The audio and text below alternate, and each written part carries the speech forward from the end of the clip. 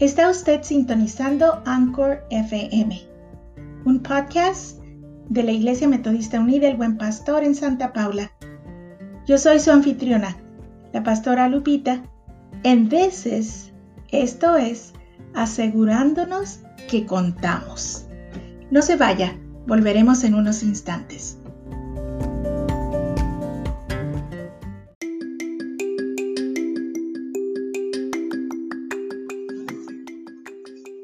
Bienvenidos nuevamente a este podcast en Anchor.fm. Hoy tenemos un programa muy especial y es un programa dedicado al censo. Acuérdense que estamos en época de censo y que se nos ha dado una extensión para que completemos la información del censo hasta junio. Así que yo creo que es bueno que entendamos por qué es importante que contestemos a la encuesta del censo, sobre todo para nuestras comunidades.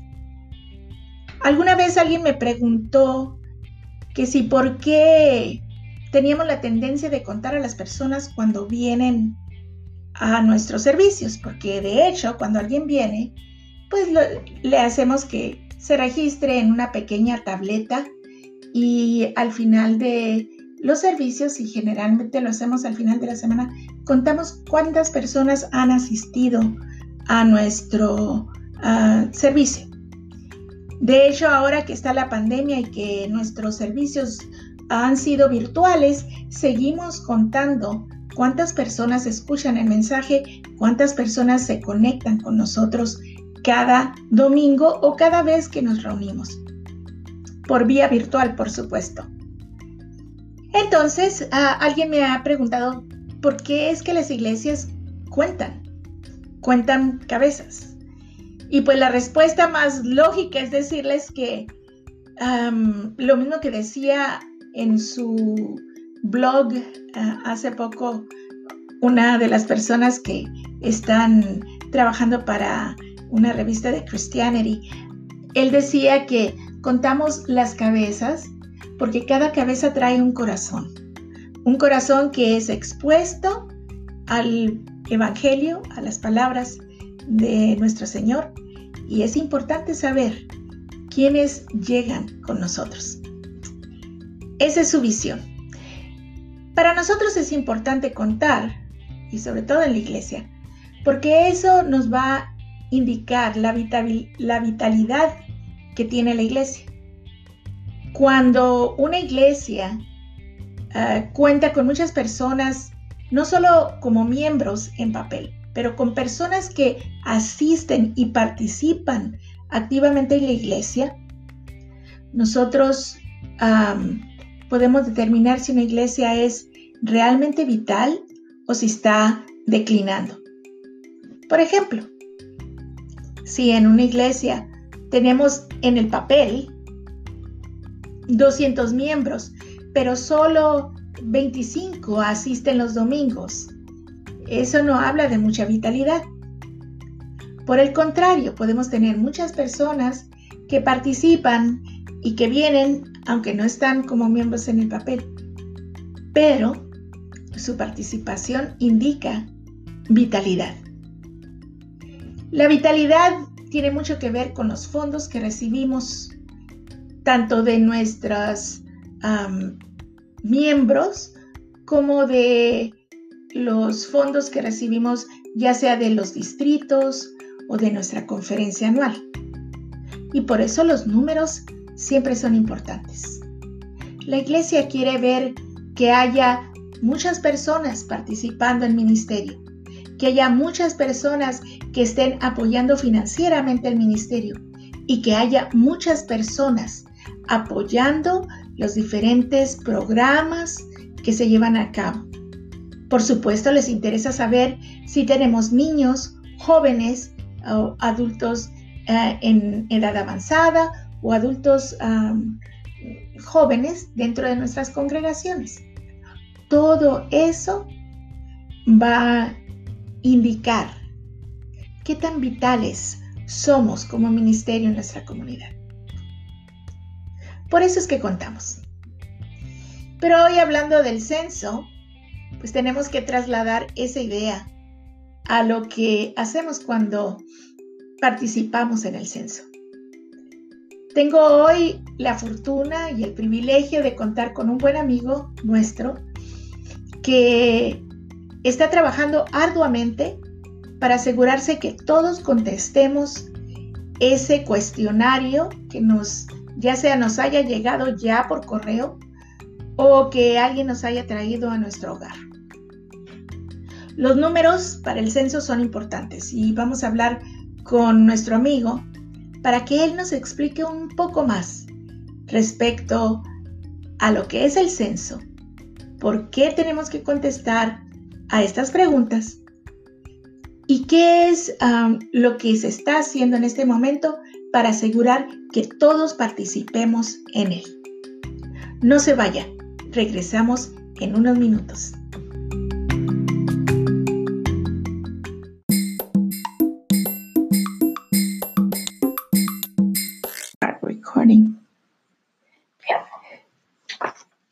Como les dije antes, tenemos el honor de tener con nosotros a través del teléfono al doctor Gavino Aguirre, que es uno de nuestros socios aquí en la Iglesia Metodista Unida del Buen Pastor en Santa Paula. Y él hace muchísimas cosas en la comunidad y lo voy a dejar que él nos hable sobre cuál es su puesto, cuál es su papel dentro de este censo que se está llevando a cabo en este momento. Bienvenido, doctor Gavino Aguirre. Sí, gracias por invitarme, Lupita. Díganos cuál es su puesto, qué es lo que usted hace dentro de el censo este año. Mi trabajo, yo soy el coordinador del censo en la región 5 aquí en California. La región 5 comprende los condados costeños de Los Ángeles a San Francisco. O sea, eso incluye los condados de Ventura, Santa Bárbara, San Luis Obispo, Santa Cruz, San Benito y el condado de Monterrey. Wow. O sea, yo soy el coordinador de esta área. ¡Wow! Es mucha responsabilidad. Sí, es mucho terreno, ¿verdad? Sí. Yeah. Y pues supongo que tiene mucho trabajo. ¿Qué es el censo para los que no han experimentado el censo en este país? Sí, pues, siempre el censo es un conteo de todos los residentes de este país, incluyendo Hawái y Alaska. Así es de que quiero anotar que dije residentes, no solamente ciudadanos, sino toda persona que vive en este país, comenzando en el día 1 de abril, entonces se merece ser contado en el censo. Este conteo ocurre cada 10 años. El último fue en el 2010 y ahora en el 2020 aquí estamos, ¿verdad? Entonces, generalmente la información que se obtiene del público, entonces con ese conteo, entonces esos datos los utilizan para alocar millones y millones de fondos a través de todo el país para servicios sociales, para servicios de seguridad con la policía, con los bomberos, para los lunches de los niños que reciben en las escuelas, para la educación especial. Todos estos fondos, muchos millones de dólares, entonces se basan la distribución, la alocación de esos fondos depende de cuántas personas reciben en un área. Vamos a decir, aquí en Santa Paula somos 30,000 habitantes. Si solamente 15,000, es decir, la mitad de nosotros participamos en el censo, entonces vamos a recibir solamente la mitad de los fondos y los recursos que nos merecemos porque ese conteo no estuvo completo, ¿verdad? Además de eso, los datos también se utilizan para diseñar distritos políticos. Así es de que si hay fuerte participación con este conteo del censo, entonces quizá podamos mantener la representación que tenemos en el Congreso, pero si no los contamos todos, es posible que pierdamos uno o dos congresistas del Congreso. Wow. Entonces el censo no está sucediendo solo en California, sino en todos los estados. ¿Sí? ¿Estoy en lo correcto? No, sí, es un conteo nacional. Aquí en California nos enfocamos aquí en California porque aquí residimos, pero no es un conteo que está ocurriendo a través de todo el país, ¿verdad? Lo bueno de aquí, de este estado de California, es de que en otros países no le ponen tanta importancia al censo por muchas razones, ¿verdad? Pero aquí en California, entonces el gobernador y la legislatura entonces han alocado casi $200 millones para asegurar un conteo completo, ¿verdad? Wow. Además de esos fondos que no han venido del Estado, además de eso, hay otros fondos que se han levantado de fundaciones comunitarias, de donaciones de individuos, etcétera, etcétera, ¿verdad? No, es algo que ocurre a través de todo el país. ¿Y alguna idea de cómo vamos hasta ahorita, sobre todo aquí en Santa Paula? Sí, pues el conteo se inició poquito antes para fines de marzo, es cuando la gente podía registrarse con el censo. Y hasta ahorita como la mitad de todo nuestro pueblo aquí en Santa Paula entonces se ha registrado, pero todavía nos falta la otra mitad, ¿verdad? Uh-huh. Así es de que por eso la campaña de nosotros es sumamente importante, tratando de motivar y animar la participación del público. ¿Y de qué maneras uno contesta al censo? Pues por primera vez está el censo por el internet, ¿verdad? Entonces, a mediados de marzo, comenzó hace como unas 3 semanas, todos nosotros recibimos una carta del gobierno federal, del Departamento del Censo, invitando a la participación con el censo, y entonces en esa carta está un link para el internet donde usted puede subirse a ese website y ahí mismo uno puede completar la forma, ¿verdad? Hay algunas áreas que recibieron una forma por escrito en el correo, entonces uno lo puede hacer en la forma por escrito, o también uno puede por su teléfono, entonces uno puede llegar a ese website del censo y participar con su teléfono también. Wow. Y si alguien tiene dudas o no sabe cómo hacerle, ¿con quién habla? ¿A quién le llama? Pues en esa misma carta que recibimos acerca de la participación del censo, ahí hay números de teléfono que uno puede llamar para que le contesten a uno sus preguntas que uno tiene o para que le presten la asistencia para poder completar cada una de las 9 preguntas que comprende el formulario del censo, ¿verdad? Así es de que uno puede llamar esos teléfonos, ¿verdad? También nosotros aquí en el Condado de Ventura estamos trabajando con 50 organizaciones de base y esas organizaciones también se han comprometido a ayudar a recibir estas preguntas o dudas que tiene el pueblo y responder a esas preguntas o esas dudas para animar la participación.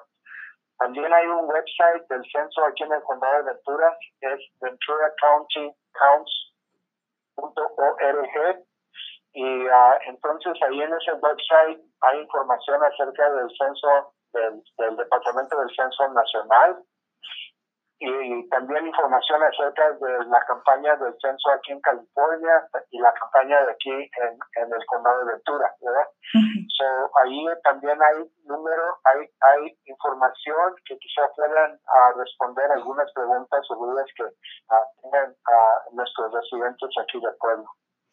He escuchado que algunas personas tienen miedo de contestar al censo porque creen que la información se va a pasar, por ejemplo, a agentes de ICE o a la policía, y hay gente que no quiere exponerse.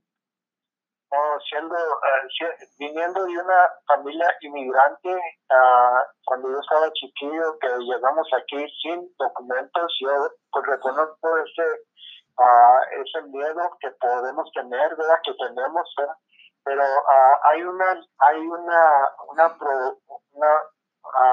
vamos a decir, hay una ley muy fuerte que prohíbe que personas que están trabajando con el censo compartan esos datos personales de cada uno de nosotros con otras personas del gobierno o con otras agencias del gobierno o otras agencias públicas, ¿verdad? Así es de que no pueden dar esa información a ICE, no se la pueden ni al presidente, ¿verdad? Ni él puede obtener esta información. Queremos que el pueblo sepa que la información está segura y está protegida. Qué bien. Hay otra pregunta que nos ha surgido. Algunas personas nos preguntan en cuanto a la etnicidad y la raza, que son preguntas confusas. Sí, pues antes no había la pregunta de la etnicidad, pero cuando comenzamos a crecer como pueblo aquí en los Estados Unidos, hay tanta gente latina que ahora vive aquí, casi 55 millones de los residentes aquí en este país somos latinos. Uh-huh. Así es de que entonces se recomendó que se obtuviera esta información, qué nacionalidad eres tú si eres latino, ¿verdad? Si uno es de México o es puertorriqueño o lo que sea, ¿verdad? Esa es la pregunta de la etnicidad, que sigue siendo así, pero la otra pregunta de la raza entonces está más complicada. Es decir, ahí no hay una categoría para la gente latina afuera de que uno puede decir que uno puede ser moreno, puede decir afroamericano, o puede ser de la raza blanca. Y casi la única opción que tenemos nosotros es en responder que somos de la raza blanca, sabiendo nosotros que no somos, ¿verdad? Sí. Pero sí hay esa confusión que el Departamento del Censo no siguió las recomendaciones que se hicieron para poner otras categorías de raza y así tenemos que vivir con eso por esta década. Pues sí. Yo cuando contesté el censo, esto es lo que puse, raza blanca, y obviamente en la etnicidad puse otra cosa, pero sí es cierto, porque no había ninguna opción que para mí se acercara a mi realidad, ¿verdad? A nuestra realidad. Pero qué bien. ¿Qué cosas? Yo sé que está afectando mucho a esta campaña el hecho de que estamos viviendo bajo la sombra del COVID-19. ¿Cómo ha afectado el COVID-19 a esta campaña y qué estamos haciendo para sobrellevar los problemas del COVID? Sí, pues originalmente nosotros organizamos dos aspectos de la campaña, el aspecto de ir en la comunidad propia a las casas donde vive nuestra gente, en esos sitios donde se congrega nuestra gente, las iglesias, las escuelas, etcétera, etcétera. Y luego entonces también esa era una táctica de nosotros. La otra era que se llama el air game, ¿verdad? Es decir, radio, televisión, medios de medios sociales, el internet, ¿verdad? Así es de que cuando nos llegó esto del COVID, eso de andar en las casas, en la comunidad, en donde se congrega nuestra gente, entonces eso se eliminó. Uh-huh. Ahora la campaña de nosotros casi es por medio del teléfono, por medio del internet, por medio de las redes sociales, ¿verdad? y por radio, televisión, y eso es algo que nos ha afectado bastante, ¿verdad? Lo bueno de este cambio algo que nos va a ayudar a nosotros en asegurar un conteo más completo es de que la fecha para terminar el conteo del censo iba a ser el día 31 de julio, pero ahora como no podemos hacer el trabajo que nos habíamos imaginado que íbamos a poder hacer, entonces el gobierno federal cambió esa fecha hasta el día 31 de octubre. Ahora vamos a tener más tiempo para obtener esa información. Bien. ¿Cómo podemos ayudar para alentar a las personas a participar? ¿O qué otros medios están usando para expandir la campaña? Sí, pues nosotros ya que no podemos ir a los domicilios de nuestra gente, entonces nosotros pensamos que debemos mantener la existencia del censo poniendo yard signs a través de toda la comunidad. Estamos en un proyecto de mascarillas o tapabocas, ¿verdad? Donde vamos a imprimir mensajes acerca del censo y de que uno debe cuidarse con este virus, coronavirus 19. Así es de que esas son las formas que estamos haciendo. También tenemos una campaña por teléfono donde vamos a obtener una lista de teléfonos de la gran mayoría de nuestros residentes. Y entonces vamos a llamarles por teléfono para asegurar de que participen en el censo. Qué bien, porque se va a necesitar. Queremos que el otro 40 y tantos por ciento, 50% de nuestra comunidad responda, ¿verdad?, al censo. En el caso de los que trabajan en el campo,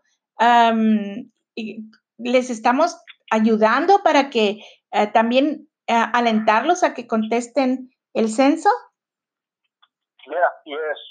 Tenemos una organización que se llama MyTap, que trabaja con los campesinos y los campesinos indígenas.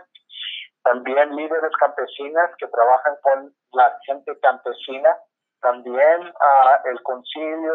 También tenemos 50 organizaciones que se están enfocando en esos grupos de personas que generalmente, históricamente, no se cuentan, ¿verdad? Estamos hablando de la gente que no tiene dónde vivir, los veteranos, los campesinos, personas que no entienden inglés, etc. Esos son los grupos donde nos estamos enfocando. Bien. Y los indocumentados, supongo yo. También, ¿verdad? Y no importa si uno tiene documentos o no. Porque esto es, como usted dijo, para los residentes, no nada más para las personas, ¿verdad? Qué bien. Así es. Y eso es algo que debemos de reconocer claramente de que es para todos nosotros, ¿verdad? Pues si todos nos contamos, todos vamos a ganar. Así decía Dolores Huerta, ¿verdad? ¿Algunas últimas palabras para compartir con los que escuchan? Bueno, pues aquí en el pueblo de Santa Paula hay una organización que se llama Santa Paula Counts, que está basada en el centro, la Cámara de Comercio, que está en el edificio del tipo de ferrocarrilero, que está en la esquina de la calle Santa Bárbara y calle 10. Entonces pueden unirse a esa organización. Tienen sus citas por teléfono cada martes o miércoles a las 2 de la tarde, pero simplemente pueden ir allí a esa oficina de la Cámara de Comercio. De ahí, el director de ahí se llama Juan Márquez.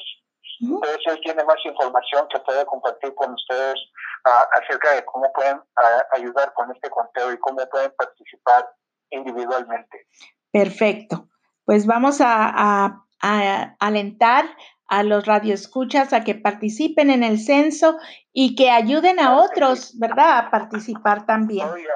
Sí. Y así, como dijo Dolores Huerta,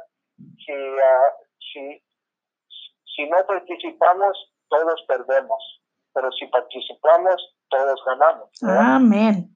Así es. Un punto muy importante, ya. Pues le agradecemos muchísimo que haya aceptado estar con nosotros vía teléfono, de veras. Cuando usted guste, quisiéramos que proveer más información en cuanto sigue nuestra campaña para mantener al pueblo informado de cómo estamos con esta campaña. Claro que sí. Gracias por todo su trabajo. Esperamos que todo le salga muy bien y que pronto pueda volver con nosotros a decirnos, pues, cómo nos fue y qué cosas nuevas encontraron en este censo respecto a nuestra comunidad. Cuando usted esté lista, yo estoy listo. Sale. Pues muchísimas gracias. Ándale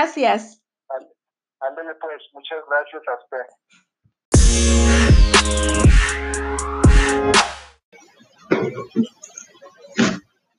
Gracias por seguir sintonizados con nosotros. Estas fueron las palabras de nuestro amigo, el doctor Gavino Aguirre, que ha estado con nosotros y nos da muchísimo gusto que haya aceptado nuestra invitación. Estamos ya finalizando nuestro podcast del día de hoy y solo quería despedirme con dos ideas muy importantes. Una, que en verdad necesitamos asegurarnos que respondemos al censo. El censo es importante, sobre todo si queremos traer a nuestras comunidades recursos para ayudar a los que están marginalizados, aquellos que tienen hambre, aquellos que necesitan servicios. Todos y cada uno de nosotros contamos y por eso deben de contarnos. Encontré dos citas con las cuales quiero cerrar este programa. Una de ellas es de Keith Wright y él escribe algo así como: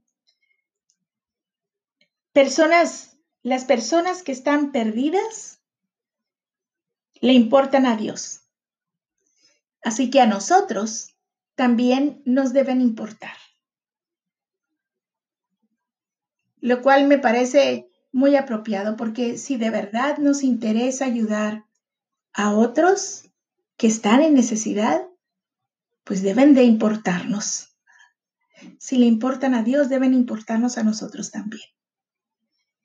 La segunda es de Bob Talbert y dice así: enseñar a nuestros hijos a contar es importante, pero enseñar a nuestros hijos a saber realmente lo que cuenta, eso es mejor.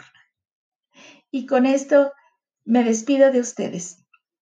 Espero que nos sintonicen una vez más en nuestro siguiente episodio y que mientras estamos esperando que termine esta pandemia, ustedes se sigan cuidando.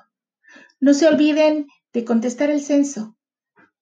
Necesitamos recursos para nuestras comunidades y cada uno de ustedes ayuda a traer fondos hasta esta pequeña ciudad de Santa Paula. Gracias por sintonizarnos y nos vemos pronto. Que Dios les bendiga. Adiós.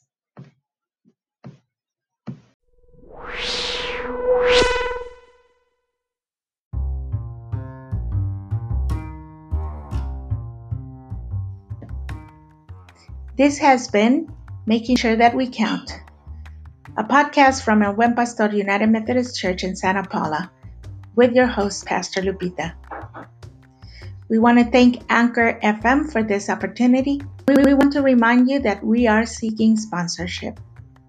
If you are interested, make sure that you message us or that you visit our website, elbuenpastorumc.org. Until we meet again, be blessed.